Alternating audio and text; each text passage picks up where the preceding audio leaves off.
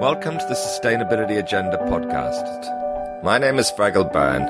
Every week I speak to leading figures from the world of sustainability and explore the sustainability agenda in marketing and strategy, technology, innovation, investment and finance. We look at the latest thinking, what's working, and the future and evolution of the sustainability agenda. Global Witness, a pioneering campaigning NGO that exposes and aims to break the link between natural resources, conflict and corruption. From its first campaign, which shut down the Khmer Rouge's illegal logging industry, to blood diamonds, anonymous companies, the brutal killings of environmental activists, Global Witness's hard-hitting investigations and tenacious advocacy galvanised global change. Global Witness doesn't just track and expose corruption, it works to transform the systems that allow corruption to flourish. Find out more at globalwitness.org. Thank you very much, Gillian, for joining me today on the Sustainability Agenda podcast. Thanks for having me. So, can you tell me a little bit about your background, Gillian, and how you got involved in Global Witness, and also maybe just talk a little bit about the work of Global Witness? Sure. Well, I've been doing social justice work since I was 12 years old when I started running my high school chapter of Amnesty International. So that's longer than I care to mention. But I've worked both throughout the United States and around the world, and a lot of my work has been focused both on the power of telling stories to make a difference and on the intersection between environmental and human rights abuse.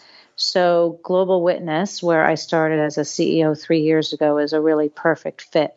We investigate, expose, and advocate environmental and human rights abuses and corruption associated with the worldwide trade in natural resources. Right. Now, what's the scope of the Global Witness activities today?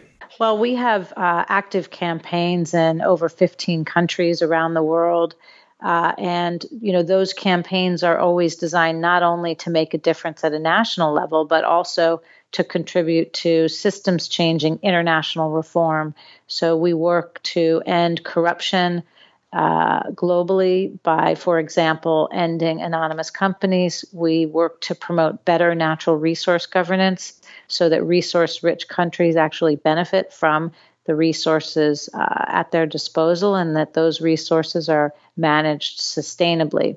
And we work to try to cut the ties between natural resources, which all too often fund or fuel violent conflict. Right.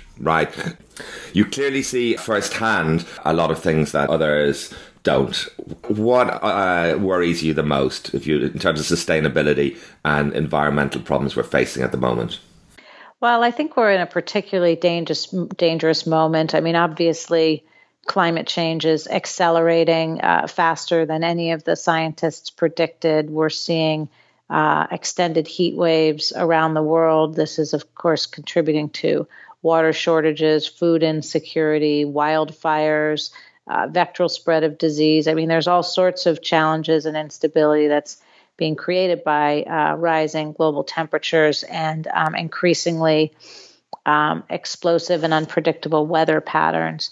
So, that's plain for the eye to see, and it's only a few, all too often, fossil fuel funded politicians that dare to dispute the fact that we are facing a climate crisis. But I think what concerns me now equally as much is that we're seeing a global crackdown on civil society. So governments and businesses are colluding to assassinate earth and land rights defenders who try to stand in the way of the sort of rapacious race to the bottom, the profit at any price mentality that's driving businesses and extractive industries into ever more pristine and precious ecosystems. And we're seeing governments restrict the rights to freedom of assembly, violate the right to free, prior, and informed consent by local landowners, pursue trumped-up charges of terrorism against locally based non-governmental organizations, and in general make life on the front lines incredibly dangerous for people who are trying to stand up for their rights and ensure human rights and environmental stability. Right, right. So corruption is getting worse. Well, I actually think we're making good headway on corruption. What I'm saying is getting worse is, the constraints civil society is facing after more than 60 years of growth and influence and increasing power exercised by global civil society. We're seeing retaliation by governments trying to repress the will of the people and organized civil society working to advance human rights. Now, on paper, we're making steady progress. The birth of the human rights movement was in 1948 with the Universal Declaration of Human Rights, at least the modern human rights movement. And, we've had steady progress in terms of an expansion of the rights available to a much broader range of parties, and even increasing focus on environmental considerations through the UN Sustainable Development Goals, for example. So on paper, I think the world is progressing in the right direction. Likewise, through our campaign to end anonymous companies, which was only launched in 2012 and only really gained momentum after 2014 when we won the TED Prize, we've now got over 40 countries worldwide, including the entire European Union, committing to end anonymous companies. So things are looking good on paper, and we need to keep up the pressure to ensure that, the papers are actually implemented, that people are complying with the law. Right. Can you talk a little bit about the role of companies here and to what degree clearly the global supply chains now, so the products you'd find in the supermarket could come from, any number of different countries that have all kinds of abuses taking place. To what extent are there large companies that people would recognize, or to what extent is it other companies? You talked about the anonymous companies that, clearly also play a part in global supply chains. Well, there's no doubt that, any major brand has a supply chain that they depend on, and that they have an obligation to do due diligence to understand their supply chains and to ensure that their providers throughout the supply chain aren't engaging in human rights abuses or land grabbing or environmental destruction, or worse yet, engaging in the killings of earth and land rights defenders, as we do see in some supply chains.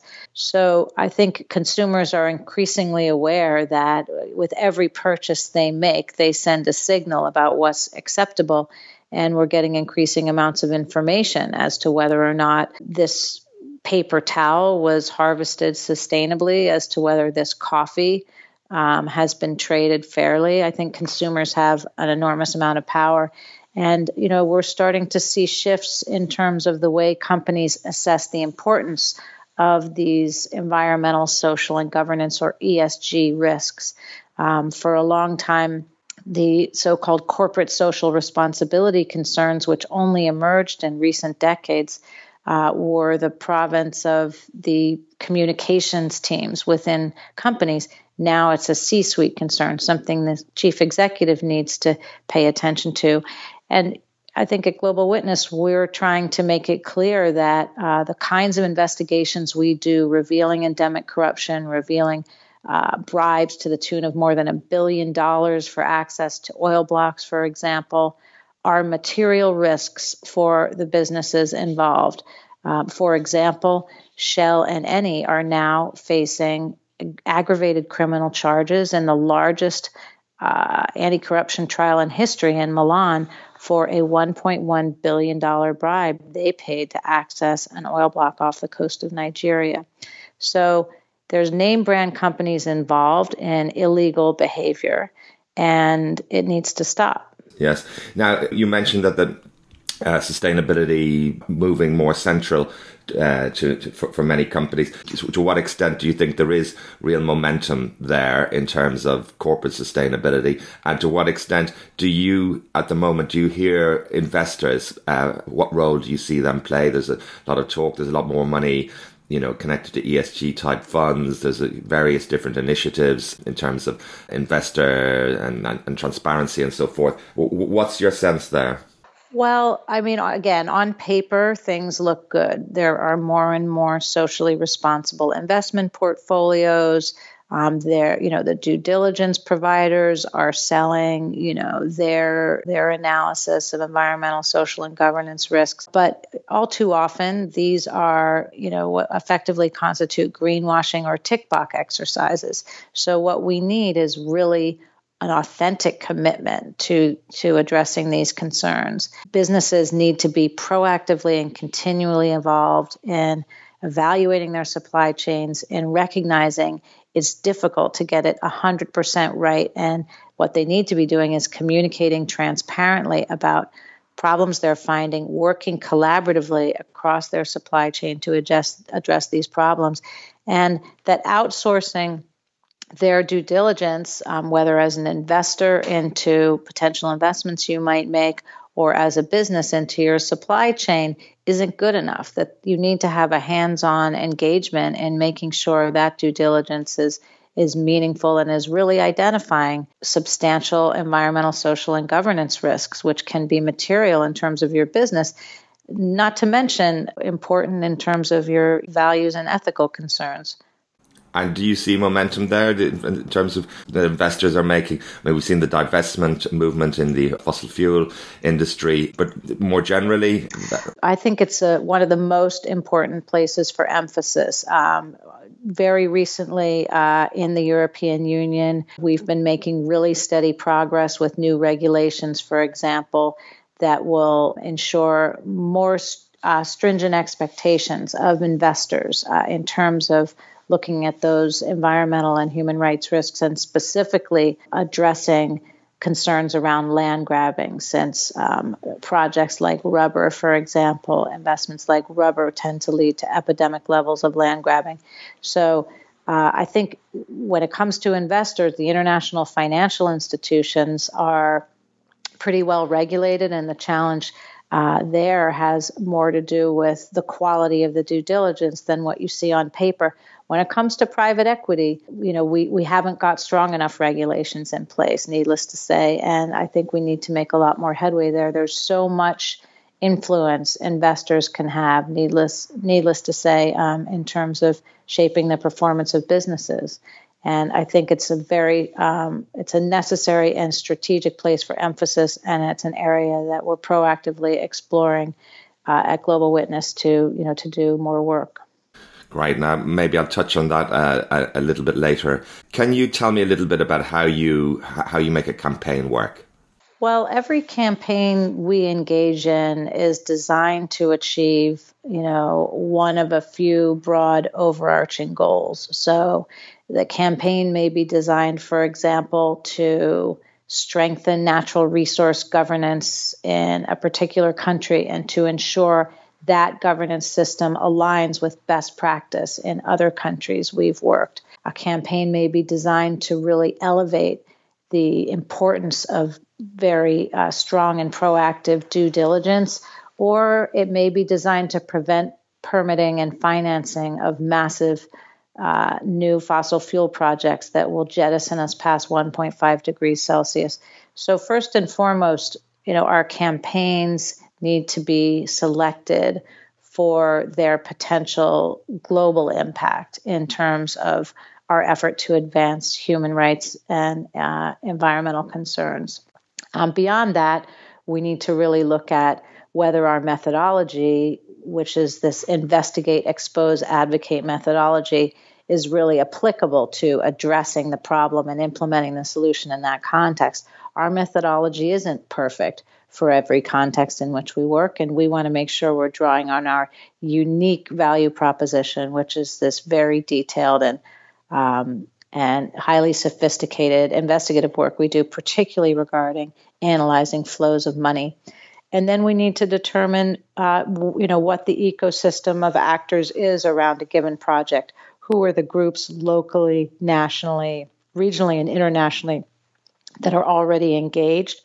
How useful a contributor would we be in that mix? What kinds of partners would we have to advance the work? And what are the security situation on the ground? Can we advance the work safely, not just to ourselves, but to our partners as well? Right. Now, you mentioned the spate, the increased incidence of environmental campaigners being murdered. Is your work increasingly dangerous? Yeah, I mean, we do face very significant risks. They fall into three core categories. The risk you're alluding to, of course, is the physical risk, and the work we do can be life-threatening, even more so for local partners than for us. We have very stringent protocols to try to ensure the security of our staff and our partners, and we've really strengthened those in the last few years. We've also got digital threats, so digital surveillance and malware are increasing threats. So we've done, a thorough health check on our digital systems, and we're trying to continually improve the way in which teams use tools like Signal and encryption technology, where projects necessitate it. And finally, we have a lot of legal risks. Our work needs very thorough vetting in terms of libel review, and we're frequently threatened with libel suits. Nobody's ever won, and I'd like to keep it that way. We're very careful that we could substantiate any allegations we make, but in the UK particularly, libel law is not favorable to defendants, so it's a very high bar we have to pass before anything's published. And what role can the general public play here? You mentioned, obviously, in some sectors there's more awareness of issues, and people, vote with their wallet, as it were, and also, increasingly that people will, take part in campaigns.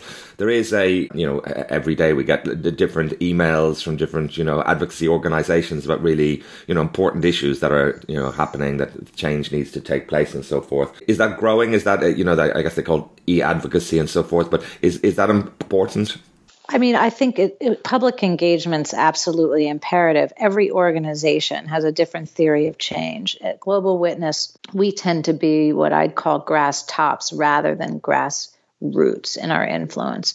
So we typically drive change primarily through face-to-face conversations with decision makers and these high-profile exposés and investigations that give us credibility, depth, and insight that helps us shape both corporate behavior and the kinds of policies that are implemented by politicians. Another primary lever for change is finance and investment, and I think that's a place we're going to be exploring much more proactively. When it comes to people power tends to be leveraged by constituency-based organizations, mass mobilization organizations, groups like Amnesty International, or, as you mentioned, in the online space, groups like Avaz or Move On in the United States, or Some of Us, which focuses on corporate accountability. And those groups play a really important role. But they're always trying to move from so-called clicktivism, which is e-advocacy, sign this petition, send this letter to a politician, to more offline engagement where you're actually attending a protest or requesting a meeting with a politician or making a phone call. So it's useful and important to engage online, but in the end, if we want to make the changes that are required, we're going to have to do more. We're going to have to get out from behind the desk. Yes, absolutely. Now, can you mentioned the campaign to make public the names of people who individuals who own and control companies. Can you talk a little bit about this and what role do anonymous companies play in the environmental challenges that we're facing? So anonymous companies are companies that hide the true owners, and they are important because they effectively function as getaway cars for ill-gotten gains. In natural resource governance, for example, I mentioned the case of the $1.1 billion bribe paid by Shell and Eni into an offshore bank account for an oil block off the coast of Nigeria. That money should have made its way to the National Treasury. And if it did, it would have been more than half of the health and education budget for the year. It could just as easily have been deployed to engage in cleanup activities, to clean the water, to address air quality concerns, and generally to ensure environmental sustainability in that country. So, one primary concern that we have with these anonymous companies is that they draw money away from critically needed public resources to strengthen environmental regulations, to enforce those regulations, and to address environmental concerns. Right. Now, there's been some momentum there. We talked about what's happened in the UK. How are things going? Well, I think we've made amazing progress, in collaboration with a range of allies like Transparency International and the One Campaign. This campaign we conceived from scratch in around 2012 was viewed as incredibly arcane and far-fetched at the time. But we launched it because we saw again and again that these companies were shielding us from important information regarding where trillions of dollars in oil, gas, and money are going every year. We launched the Publish What You Pay campaign many years ago. It's now a robust global coalition of over 200 NGOs. And the goal of that campaign was to force oil, gas, and mining companies to publish what they pay governments on a project-by-project basis, because that's how we can ensure scrutiny to ensure the money that's paid for access to those precious natural resources actually finds its way into national treasuries. So that was the beginning. The roots of our campaign to end anonymous companies lay in the Publish What You Pay campaign. And over time, we discovered, as we followed the money, that we wound up at dead ends with these anonymously owned companies where the real beneficial owners were hidden from view. And that can hide tax avoidance, that can hide tax evasion, and it's a way to stash your illegally gotten gains. Yes. What needs to happen next, Gillian? Well, we're making steady progress. As I mentioned, the EU has now passed a law requiring all member states, all 28 member states, to make public registers open and to make the information regarding the ownership, the beneficial ownership of companies available. More recently, we had a really important victory in the UK Parliament. The UK overseas territories are now required to do the same, although they're kicking up a fuss and filing legal challenges against it. In the United States, we came closer than we ever have before to passing bipartisan bill to end anonymous companies. The U.S. is one of the most robust manufacturers of anonymous companies in the world, so we've got real problems there. We're instigating a global trend that's gaining momentum, and we have to sustain that momentum, and we have to ensure that you don't continue to have options to stash your cash in countries around the world that continue to allow you to shield that information from law enforcement authorities. That's great work, and I wish you continued success and momentum on that. Now, connected to that clearly is this whole question of offshore finance. Can you talk a little bit about how important that is? Financial secrecy, offshore finance, and again, some of the environmental and issues that we're facing. Well, there's lots of controversy in the UK papers, of course, about companies like Amazon that aren't paying their fair share of tax. There's all sorts of ways in which companies and individuals can avoid taxation and increase their profits. And we need to close the loopholes because it's simply not sustainable, not just in environmental terms, but in broader terms. If governments can't access the tax and resources they need to ensure fundamental human rights and basic services are delivered to their citizens. So tax evasion is different than tax avoidance. Tax evasion is illegal. Tax avoidance is a problem, and it's a problem that can be ended if governments craft laws to prevent it. Yes, absolutely. You mentioned the overseas territories. They obviously play a key role in offshore finance. And you mentioned following the money. How powerful a strategy is that to find out what's happening? And to what extent do you think can governments do more there?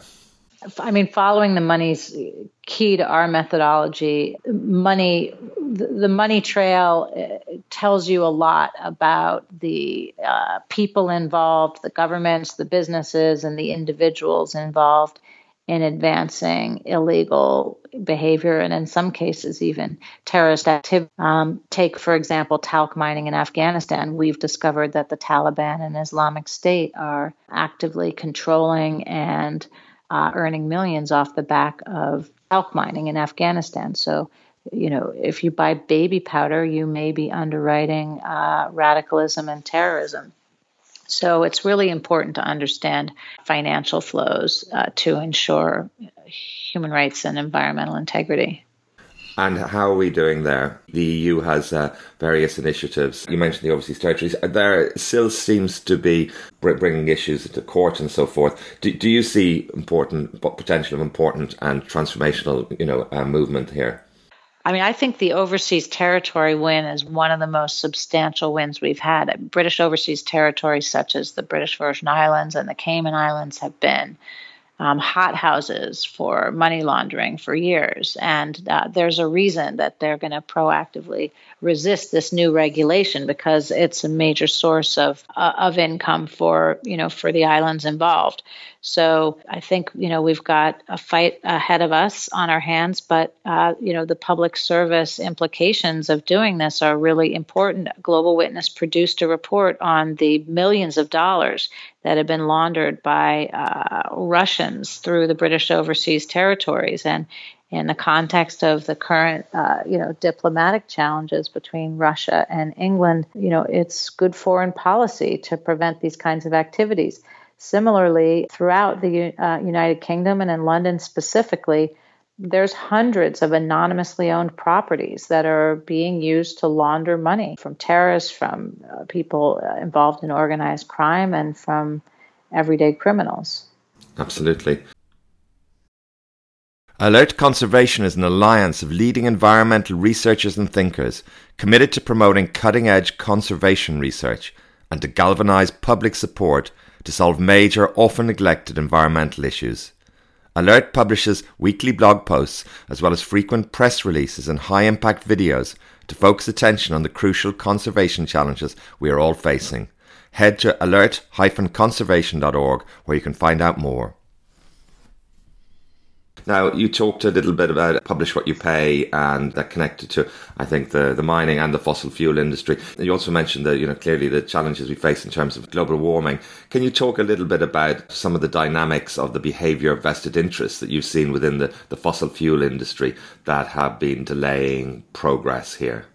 Well, the fossil fuel industry, specifically companies like Exxon, have been involved in deliberate disinformation campaigns for decades, meaning that they have actually paid scientists to generate junk science to create confusion about whether or not the Earth's temperatures are warming and whether or not that warming is anthropogenic or human in its origin. So that's the first responsibility that these fossil fuel companies have. And there are lawsuits now being pursued that are akin to those that were effective against the tobacco industry to say you knew and you hid the truth and you progressed your business model nonetheless, and you're now responsible for the damages this business has caused.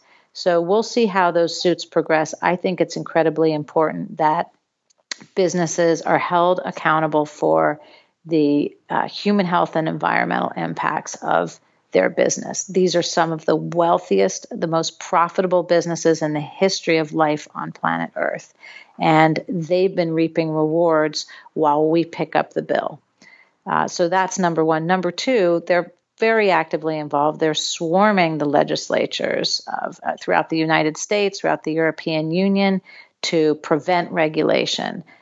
To try to avoid putting a price on carbon, whether it's a carbon trading or a carbon tax, and to fight any regulation, environmental regulation. I mean, in the United States right now, the Trump administration's making a clean sweep, rolling back decades of progress in terms of clean air, water quality, and regulations on the fossil fuel industry. So we have a big problem on our hands, and the local NGOs are outnumbered sometimes as much as 200 to 1 by fossil fuel lobbyists in these legislative environments. It's a very serious situation, and we're facing a public health crisis. Yes, you talked about this. I mean, to what extent is the fossil fuel industry and the lobbyists? I mean, how much money is going into the hands of congressmen here? Well, I mean, in the United States, you can see quite plainly. There's analysis on this, and it's hundreds of millions of dollars a year. Look at Oil Change International's website, and you can see member by member, whether they're a Democrat or a Republican, they're in the pockets of big business. I mean, in the United States, thanks to the Supreme Court decision in Citizens United, we've legalized bribery. Yes. So it's not a $1, one vote democracy. It's not a one person, one vote democracy. It's a $1, one vote democracy. Yes, and with respect to investors here, have they done enough? You see, year in, year out, when it comes to the annual meeting and so forth, not a lot seems to happen, and there's obviously a big divestment movement. But as you say, there's concrete evidence of what's been going on, and the disinformation and so forth, and yet these companies are still doing very well. I mean, the problem, we've created a beast, which is an economy that demands that businesses maximize quarterly profits at any price. I mean, unless you're a B corporation or a so-called benefit corporation where you're required to think about the triple bottom line, not just your financial profits, but the environmental and social benefits of your business. Businesses and investors are doing what the market demands they do, which is maximize their profit. So we have a problem on our hands, and all of us participate in perpetuating that problem when we choose not to invest responsibly and thoughtfully regarding environmental and social problems. And when we demand short-term thinking in the form of quarterly profits rather than long-term sustainable investing in business models. Oh, yes. Here's a question. Yeah, now that we've talked about this, and I talk to corporate folk regularly, and there does seem to be quite some momentum in terms of the sustainability movement within large corporations. Here's a question. To what extent have you seen companies that are willing to, as you say, to sacrifice profits for sustainability? Because when sustainability is making you money, it's clear why not. But when it comes to the crunch, we talked about this idea of maximizing profits, of the fiduciary responsibility. How often have you seen companies stand above that and say, this is the right thing to do, this is the thing that we need to do from an environmental justice or from some perspective like that, irrespective of the bottom line? Well, it's obviously not happening often enough, but I also think we're creating a false dichotomy. I mean, there are plenty of studies to show that behaving responsibly and taking serious account of environmental, social, and governance considerations is the most effective long-term strategy to advance wealth creation and to ensure the viability of your investments. So, I don't accept the argument that ignoring those investments is going to yield greater reward for investors in the long term. I mean, think about the stranded assets embedded in these fossil fuel company models. We're going to move towards a scenario where climate risk disclosure is obligatory. So, if your company is valued on the basis of your existing resources and your valuation doesn't account for a cap on carbon in the wake of the Paris Climate Agreement, then your valuation's considerably off base. We don't see enough. We don't see companies thinking and talking about this enough and taking these considerations into account. And at the same time, I think the chickens are going to come home to roost for people who are thinking in these ways. Yes, absolutely. Looking forward, what makes you optimistic, Gillian? Are you optimistic? In the long view, I'm optimistic. I mean, every day I see organizations like ours and others making a difference. We're winning battles all over the place. At the moment, I think the war is the bigger challenge. And I hate to use a lot of military metaphors, but I'm sustained by the fact that we make a difference every day. It's remarkable the kinds of things we have been able to achieve throughout the EU and in a country by country basis. And we're in a very challenging moment at the same time. And I don't think we should underestimate the forces we're up against. You know, they're obviously much better resourced than organizations, but if we work together and ensure that we amount to more than the sum of our parts, our power is far more substantial. And I think we can't work harder, but we can absolutely work smarter and ensure that all the progress we've made in terms of, international and national expectations around environmental and social issues and laws on point are actually enforced. What's next for Global Witness? Well, we're increasingly taking aim at climate change. I think it's the biggest threat facing life on planet Earth. It's not just an environmental problem. It's a problem of massive humanitarian and human rights proportions. So you're going to see us looking more and more at climate-relevant natural resources and doing what we can to keep fossil fuels in the ground. I wish you the very best of success with all the wonderful work, important work you're doing at Global Witness, Gillian. And thank you so much for taking the time today to talk about your work. Thanks so much. You can learn more at www.globalwitness.org. I appreciate the chance to talk with you today. Thank you for listening to the Sustainability Agenda podcast. I hope you found it interesting. Please sign up at the sustainabilityagenda.com website or on iTunes to make sure you don't miss any future episodes.